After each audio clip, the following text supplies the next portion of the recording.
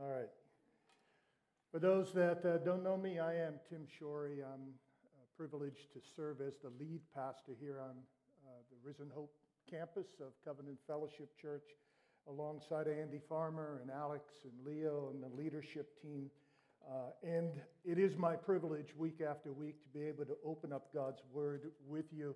If you are a guest with us and do not have a Bible and would like one to follow along, because we really do linger in God's Word for the next several minutes. If you'd like a Bible, please raise your hands and somebody will get you a Bible if needed. Anyone? Okay. Well, let's open our Bibles then to Ephesians chapter 1. Ephesians chapter 1. And I'm going to begin our reading this morning in verse 3. Ephesians chapter 1 and verse 3. Going to read down through verse 6. We really could read all the way down through verse 14 because that's all, it's not just one paragraph, but in the language that Paul wrote, it's one sentence. But we're going to just limit ourselves to verses 3 through 6 this morning, and then over coming weeks we'll keep on moving our way through. So Ephesians 1 and verse 3. Blessed be the God and Father of our Lord Jesus Christ, who has blessed us in Christ with every spiritual blessing in the heavenly places, even as He chose us in Him before the foundation of the world, that we should be holy and blameless before Him. In love, He predestined us for adoption as sons through Jesus Christ, according to the purpose of His will, to the praise of His glorious grace, with which He has blessed us in the Beloved. Our Heavenly Father, we ask that by Your Spirit You would make this a word to us this morning. Speak to each heart the truth that is needed. In Jesus' name, amen. Amen. Back in October of 2011, the BBC reported that there were many children in India who have the unfortunate distinction of being named Nakusha. Nakusha means unwanted. Parents give often in that land, they give that name to a girl because they would have preferred a boy. And in part they do this because they believe that it is for good luck, to keep them from the terrible misfortune of having another girl and making sure that the next child is a boy. But back in 2011, there were 250 to 300 girls who were offered the chance by the Indian government to choose a new name. What a moment that must have been. One of those girls, now named Sakshi, meaning a witness, says this: "Now I have a name and I feel good. I feel like a new person. I feel confident. It will change my life forever. Earlier, I struggled to give myself an identity. Now I feel that I have my own identity. A proper name means a lot to me. I am in school now. Soon I will go to college, and that will be the start of a new life. Everyone in college will know me by my new name. No one will know I was once Nakusha, unwanted. I am excited about my future." There is a great difference in life between being unwanted and wanted, between being chosen and unchosen, between belonging and not belonging. There are so very many for whom there is a daily battle for joy, because while their name may be Sally or George or Jane or John or Sam or Mary, they feel unchosen, and because unchosen, they feel unwanted. Friends, we are here to worship God. We are here to be taken up with God and His Word. We're not here to be given new ways to feel good about ourselves. And the text that's in front of us is way too deep and way too wonderful and way too astonishing and far too massive in its claims and in its truths for us to reduce its truth to man and me-centered cliches so that I can feel good about myself. However, we are desperately lonely sometimes. We experience a desperate sense of lostness sometimes. We fear rejection. We do wonder whether those who love us now would love us if they knew everything about us, and whether they will love us when we prove ourselves to be the sinful losers that we really are. And we do wonder about our place in the universe, and our place in the heart of God, and our eternal destiny before Him. And so, as we look at the text that has been read today, I believe the Lord does want us to hear His voice through this text, saying something like this: the starting point for enjoying identity and purpose in life is in the choosing love of our Father above. The starting point in enjoying identity and purpose in life is in the choosing love of our Father above. I say this is a starting point because, well, it's where Paul starts. As he begins to expound for us in Ephesians what it means to be in Christ and what it really means to be a Christian who has come to genuine, authentic faith in Jesus and in union with Christ, as Paul starts out defining that and expanding that and exploring that and glorying in that, this is where he starts. He starts with the choosing love of God. And then he predates the choosing love of God so that it predates time. He says it's before the foundation of the world. So this choosing love of God is the fountainhead out of which all of time and creation and your existence and mine flow. As Paul starts this letter, which is designed to show us all that we are and all that we have in faith union with Jesus, he starts right here. God has chosen us. And we come to this text, and as I come to the text, somebody said last week that Ephesians is a little bit like getting a drink from a fire hydrant. The truth just comes at you, and how do you slow it down, and how do you make sure you're actually getting some water from it, getting some refreshment from it? Whenever I come to a text like this, I like to simplify and summarize. And so here's my attempt at that. This is some real heavy theology condensed into shorthand, all neatly packed into 19 words, all but one of which are only 2 syllables long. All right, so you can get this. Here's Ephesians 1, verses 3 through 6. The Father above chose us before time in Christ because of love for adoption to be holy unto His glory. Here's Ephesians 1, 3 through 6. The Father above chose us before time in Christ because of love for adoption to be holy unto His glory. Let's look at that together. That's the message this morning. Let me just unpack that for you. We begin with the phrase, the Father above. Look at verse 3 of chapter 1. Blessed be the God and Father of our Lord Jesus Christ, who has blessed us in Christ with every spiritual blessing in the heavenly places, even as He, the Father, chose us in Him.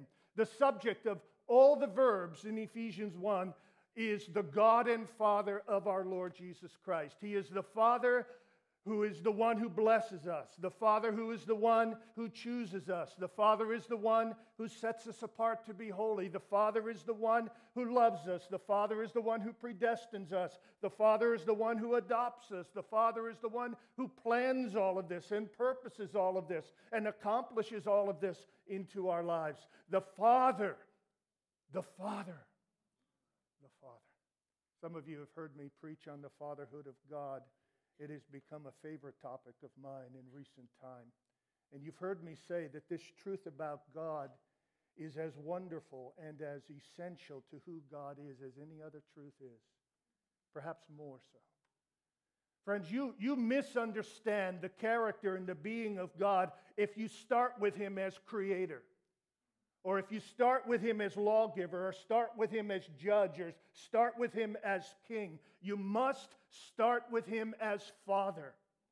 For He has been Father, the God and Father of our Lord Jesus Christ, from all of eternity, long before there was creation, long before He gave His law to us, long before Judgment Day, long before all of those things, He was Father. He's always been Father, and everything that God has ever done has flowed out of His fatherhood.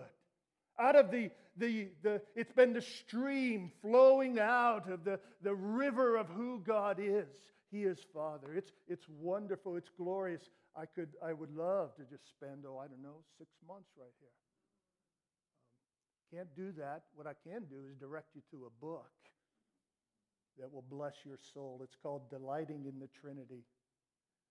And it expounds the fatherhood of God in ways that I'm not sure I've ever seen before, beautifully and wonderfully and to the heart. We have some copies that are available in the back. I think it's first come, first serve. So go ahead and try to get there first.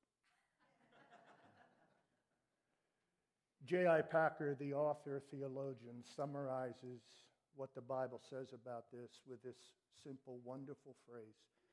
He says, Father is the Christian name for God. You do not understand who God is. You are not understanding who you are as a Christian unless you are getting it, that God is your Father. Father is the Christian name for God. The Father above chose us. Be ready to be amazed. He chose us. Blessed be the God and Father of our Lord Jesus Christ, who has blessed us in Christ with every spiritual blessing in the heavenly places, even as He chose us in Him, in Christ. He chose us. The word means that He selected us out of the whole mass, the teeming mass of humanity, for reasons known only to God. He chose some. Every time the word is used in the Bible, it is referring to a selection, a choosing of some, and the not choosing of others. And I know we're getting here to mysterious doctrine, and I don't want us to get lost in the mystery, and I don't want us to get lost in the things we don't understand. Let's try to just understand certain things. Let's try to hear what God has for us. In the Bible, there are chosen and elect angels. There are chosen nations. There are chosen rulers, and even chosen animals. You know, in Promise Kingdom and children's ministry today, they're learning about Noah and the ark and God's wonderful plan of deliverance, not just for Noah and his family, but for the animals. And, you know, there were millions and millions and millions of animals. God chose 2 of each one and then mysteriously drew them to Himself, drew them to the place of safety. Think about that. It's a picture of election. It's not meant to teach election. It means it's meant to teach us that God rescued the animals. But it illustrates what election is. There is, out of the millions and billions of people that have ever lived or will ever live, God chose us. We were a part of this mass of humanity that had rebelled against God and gone our own way. We were sinners at birth and by nature, and sinners by choice and by habit and by rebellion, with no desire for God, no interest in God, no love for God. And God chose us to be His.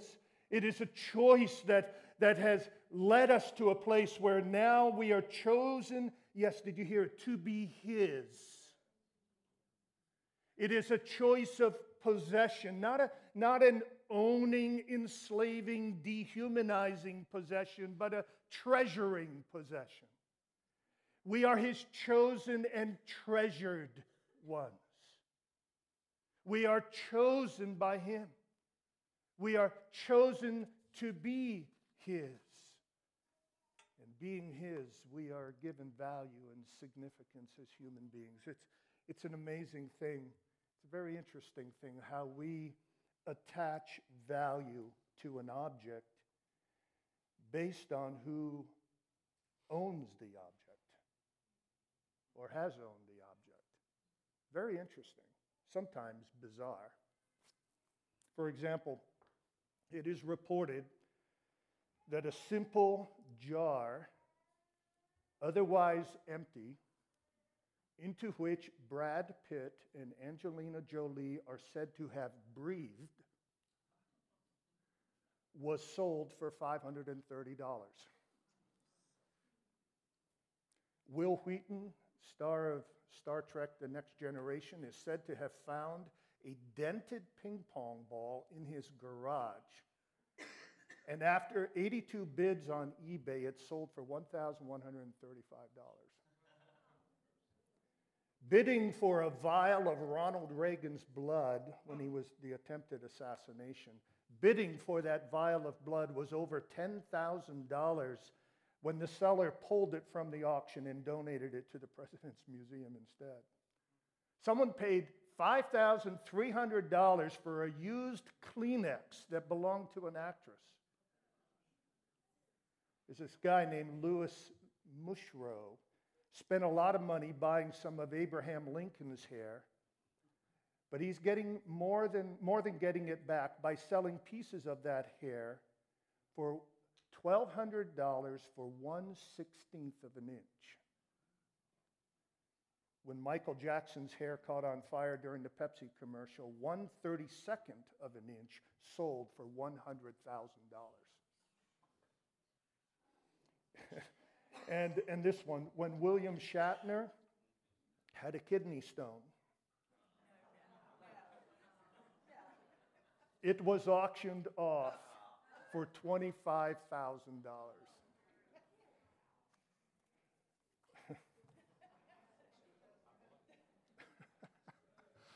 Oh my. If we attach value based on the ones who own certain objects, what does this say about us who are the chosen possession of God?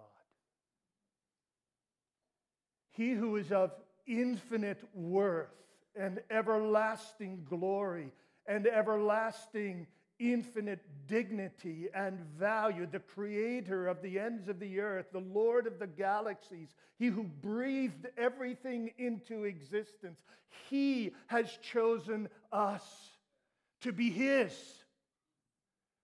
Therefore, if you're looking for identity, if you're looking for a sense of worth and value, don't look inward, look upward. And realize that, yes, you have value and dignity and worth, but it is given to you by virtue of the one who has chosen you. The Father above chose us. Now notice, the Father above chose us before time. Verse 4. He chose us in him before the foundation of the world. Before the beginning began, you were chosen. Child of God, before the earth was made, before the mountains were formed, before the stars were flung into space, Before the galaxies were breathed out of the creative power of God, you were chosen. Oh, this says to us so much about the heart of God. We were in His heart and on His heart from all of eternity. It says to us that God has a heart to include, not exclude, to share His love, not to hoard and grasp His love to Himself. He has a heart to draw others into the experience of the love of the Trinity, Father, Son, and Holy Spirit, experiencing, enjoying love together forever and ever. And it's always been in God's heart to draw us into that. The choosing love of God, the Father, Son, and Spirit has never been insulated from others or a closed circle of affection or some kind of clubbish heavenly clique. The Father has chosen us from before time. This also says to us that God's choice of us had nothing to do with anything good in us, for He chose us before we were even born. He chose us before we had done anything, before we had thought anything. It was a choice, the cause of which and the motives for which were entirely outside of us and in His heart. We didn't earn this choice. We didn't deserve to be chosen. We didn't buy it or outwork and out-hustle others in order to achieve it. It's not like getting chosen for an academic scholarship or an athletic scholarship. It's not like being chosen Man of the Year or winning a Nobel Prize. No, it was God the Father looking ahead at a human race that was made up of nothing but sinners, every single one of which deserved nothing but His wrath. And it's God saying, I want some of them to be mine. I want some of them to be with me forever. He chose us. Not because of who we are. He chose us before time. I know that doesn't do much for your self-esteem. It's not about your self-esteem. It's about worshiping God and giving Him glory and praise and all the credit that is His due, because He is the initiator of it all. We have chosen Him in one sense, yes, but it's because He first chose us and drew us to Himself. This text is massive in its truth. It's mysterious in its truth. But it is clear in its truth. You can see it in the text, can't you? I'm not making it up. I'm not making it up. The Father above chose us before time. Now get this, in Christ. Verse 4, even as He chose us in Him, referring to Jesus, before the foundation of the world, that we should be holy and blameless before Him. In love, He predestined us for adoption as sons through Jesus Christ, according to the purpose of His will, to the praise of His glorious grace with which He has blessed us in the Beloved. 3 times, Paul makes the point. God the Father's choice of us before time is in Christ, in Him, through Him, in the Beloved. This Beloved is Jesus. And I think it's a reference back to the baptism of Jesus, where the Father said, "This is my beloved Son, in whom I am well pleased." At that moment, God the Father announced His loving approval and choice of His Son to be the Savior, Messiah for the world. And now we are told that we are chosen in the Beloved. This means that we are chosen because of Him and because of what He has done for us. We do not deserve to be chosen, but Jesus deserves to be chosen. We do not deserve the Father's love, but Jesus deserves the Father's love. We do deserve the Father's wrath, but on the cross, Jesus received that wrath and absorbed that wrath in our place. We do not have a life of righteousness that is worthy of the Father saying to us, "This is my beloved Son, this is my beloved daughter, in whom I am well pleased." But Jesus has a righteousness that the Father can look down on and say, "I am well pleased." And it is in His death, He is bleeding and dying on the cross. We were dying with him, our sins being punished. It's in his resurrection on the third day, up from the grave, he arose. We rose with him. It's in his perfect righteousness that the Father approved of and said, I am pleased with. It's in that righteousness that we are chosen, that we are loved. The Father above chose us before time in Christ. You see, this before time and this in Christ are included by Paul because while he wants us to feel secure in the Father's love, he does not want us to fall in love with ourselves as if somehow or other we earn this. It's all grace. It's all mercy. It is all sovereign grace. The Father above chose us before time in Christ. Now get it. Because of love for adoption. Because of love for adoption. Look at verses 4 and 5. In love, he predestined us for adoption as sons through Jesus Christ according to the purpose of his will. In love, he chose us. Technically, the words in love could go with the phrase before, talking about being holy and blameless before him in love, or with the phrase after, in love, he predestined us. In the whole context of Ephesians, I'm convinced it's supposed to be in the phrase afterwards. It's about in love, he chose us. Paul is all about here calling for us to love God. Ephesians 1 through 3 is all about what God has done for us because he loves us. In love, he predestined us for adoption. Adoption is the goal, the aim, the motive behind God's actions here. He is after us to be his children. Friends, there are many wonderful blessings that are a part of being a Christian. Justification, that great big word that just talks about being declared righteous and acceptable in the sight of God. That's pretty sweet. Forgiveness, having all of our sins pardoned, that's wonderful. Redemption, being ransomed and purchased through the blood of Christ and thereby set free from bondage to the power and the penalty of sin. Oh, that's wonderful. It's wonderful. Election is wonderful, being chosen by God. Sanctification is wonderful, the process by which we become more and more holy. But I'm here to tell you this morning, there is no blessing sweeter than adoption. There is no blessing sweeter than to know that not only have I been justified and redeemed and forgiven and chosen and being sanctified, I am chosen for adoption. I am chosen to be part of the eternal love and family of God. That is as good as it gets.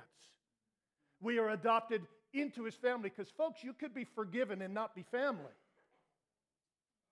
You could be justified and not be family. You could be chosen and not be family. You could be elected and not be family. You could be forgiven and not be family. But God is not content with just forgiving us and then just kind of sticking us out there kind of on our own. He says, no, you are forgiven now. Welcome home. Welcome home. We are chosen for adoption. Oh, who is like our God? I was reminded of Psalm 8. O Lord, our Lord, how majestic is your name in all the earth. You have set your glory above the heavens. When I look at your heavens, the work of your fingers, the moon and the stars which you have set in place, what is man that you are mindful of him, and the Son of Man that you care for him?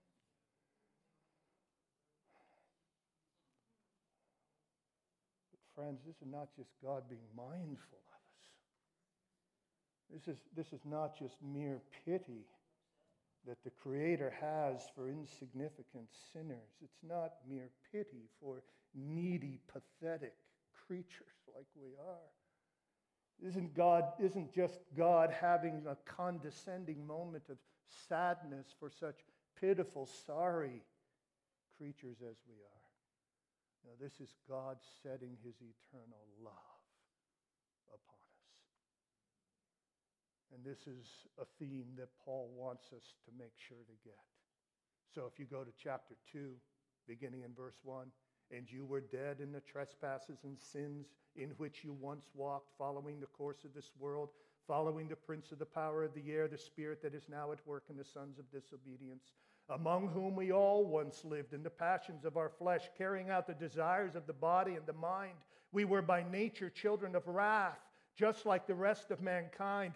But God, being rich in mercy, because of the great love with which He loved us, even when we were dead in our trespasses, made us alive together with Christ. Or chapter 3, verse 14. For this reason I bow my knees before the Father, from whom every family in heaven and on earth is named, that according to the riches of His glory, He may grant you to be strengthened with power through His Spirit in your inner being, so that Christ may dwell in your hearts through faith, that you, being rooted and grounded in love, may have strength to comprehend with all the saints what is the breadth and length and height and depth, and to know the love of Christ that surpasses knowledge, that you may be filled with all the fullness of God. Here is the Christian God, a Father who loves us and loves us with a love that is great and is full. This is God having a heart so big for us and so deep for us and so strong for us that He will go to any lengths, including the death of His Son, to have us as His own. It is a love, the breadth of which and the length of which and the height of which and the depth of which simply cannot be measured. It is too broad and all-encompassing to leave us out. It is too long and enduring to ever fail. It is too high and lofty to ever be touched by our fickleness or limitations. It is too deep to ever be fully fathomed. You simply can't get to the bottom of it. It is too eternal to ever be affected by or frustrated by or restrained or curtailed by our sins. God never says enough already. God never says, I divorce you, I disown you. We are never nakusha. We are never unwanted. Once chosen, always chosen. Once loved, always loved. And so Paul puts in Romans 8, who, you know it, right? Who shall separate us from the love of Christ? Shall tribulation or distress or persecution or famine or nakedness or peril or sword? Nay, in all these things we are more than conquerors through Him that loved us. For I am persuaded that neither death, nor life, nor angels, nor principalities, nor powers, nor things present, nor things to come, nor height, nor depth, nor any other creature shall be able to separate us from the love of God which is in Christ Jesus our Lord. Yes, yes. And I want to ask you, Christian friend here this morning, is this how you think about God? Is this how you think about your Maker? Do you believe, do you know in your heart that the Father above chose you before time in Christ because of love for adoption? Are you living in the good of this? This is the starting point for all of life. Grasp your identity here. Find your purpose here. The choosing, adopting love of God. It's the secret to security. It's the secret to safety and stability. It's the secret to facing whatever life throws at you. I am loved and always have been loved by God. The Father above chose us before time in Christ because of love for adoption to be holy. To be holy. Notice it in verse 4. Even as He chose us in Him before the foundation of the world, that we should be holy and blameless before Him. Notice the purpose clause. Notice the direction clause here. That we should be holy and blameless before Him. God's choosing love of us brings both privilege, it is for adoption, and responsibility.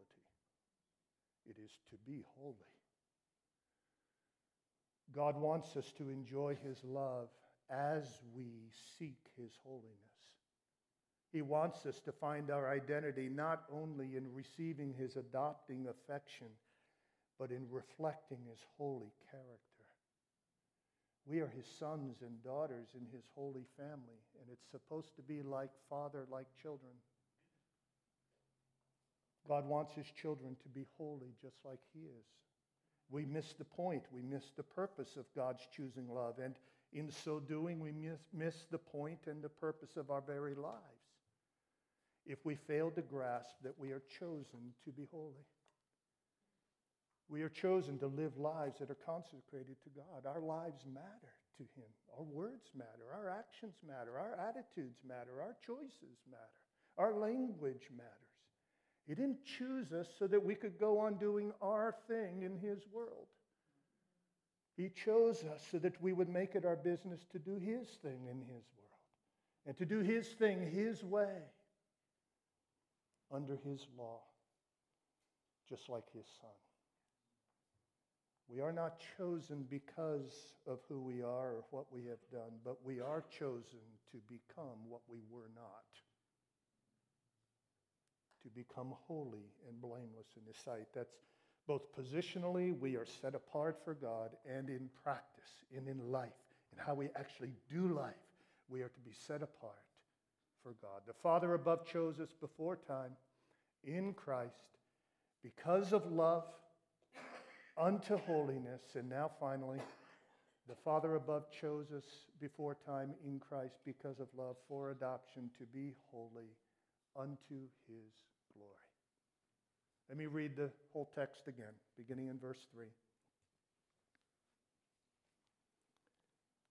Blessed be the God and Father of our Lord Jesus Christ, who has blessed us in Christ with every spiritual blessing in the heavenly places, even as He chose us in Him before the foundation of the world, that we should be holy and blameless before Him. In love, He predestined us for adoption as sons through Jesus Christ, according to the purpose of His will, to the praise of His glorious grace, with which He has blessed us in the Beloved. Our Father above has chosen us before time in Christ because of love for adoption to be holy, to His glory, to the praise of His glorious grace, to the commending and the lauding and the elevating and the extolling and the magnifying and the proclaiming of His grace. This is about not just proclaiming His grace, but the glorious grace, literally, the glory of His grace. This is grace that is not just grace, it is glorious grace. It is astonishing grace. Think of all the awe moments of your life. I love awe moments. I don't know about you, but I love moments where, whoa, happens. So seeing Niagara Falls is whoa. Seeing starlit light somewhere far away from the city, starlit night, where whoa. Seeing the sequoia trees that are as wide as this room. Stand 2 football fields. No, not 2. I'm exaggerating. At least a football field high. The Grand Canyon, this great big old hole in the ground. The birth of a child. Awe moments. Wonder moments. But you can take all of those experiences you've ever had. Niagara, sequoia, stars, birth of a baby, the flower, the sunset. Take them all, put them all into one great big awe moment, one great big glory moment. And it's but a whisper of the glory of grace. And we will spend forever and ever and ever. Praising the glory of grace. It is all about the grace of God, the sovereign, eternal, loving grace of God. We need to be careful, folks. Ephesians has lots of doctrine in it. It has lots of theology in it. And if you're kind of the theologically oriented type and cerebral type and the brainy type, you might make the mistake of getting all caught up in the theology and forgetting the reason for the theology. Theology is always meant to lead to doxology. Theology, what we know about God, should create doxology, the worship of God. And if what you know about God is not making you say, to the praise of His glorious grace, then you don't know it yet. You don't know God yet. You don't know yourself yet. Theology is meant to turn into worship.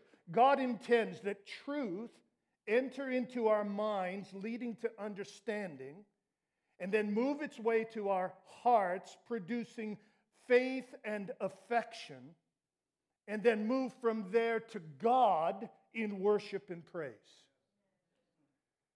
That's what you should come for on Sunday mornings. To get truth that will penetrate your thick skulls and mine, somehow come to understanding, move into the heart and produce faith and joy and affection and love, and then erupt from the heart upward to heaven in worship and in praise. And the doctrine of election does that. Because it's all about God here.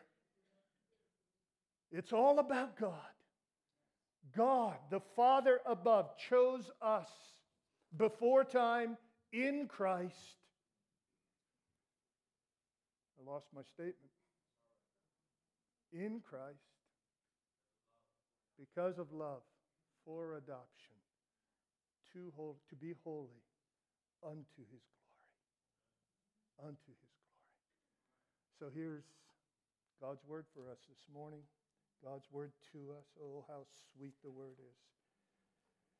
We sang earlier, I forget the exact words, but we sang something about desiring that the Spirit of God would so work and so breathe into us that we would hear a word for us from God. I hope this has been a word for you from God.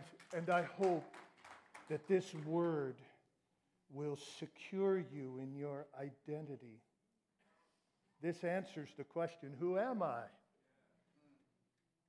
I'm a chosen one of God who's been loved by God since before the world was made. I hope this affects your witness, folks.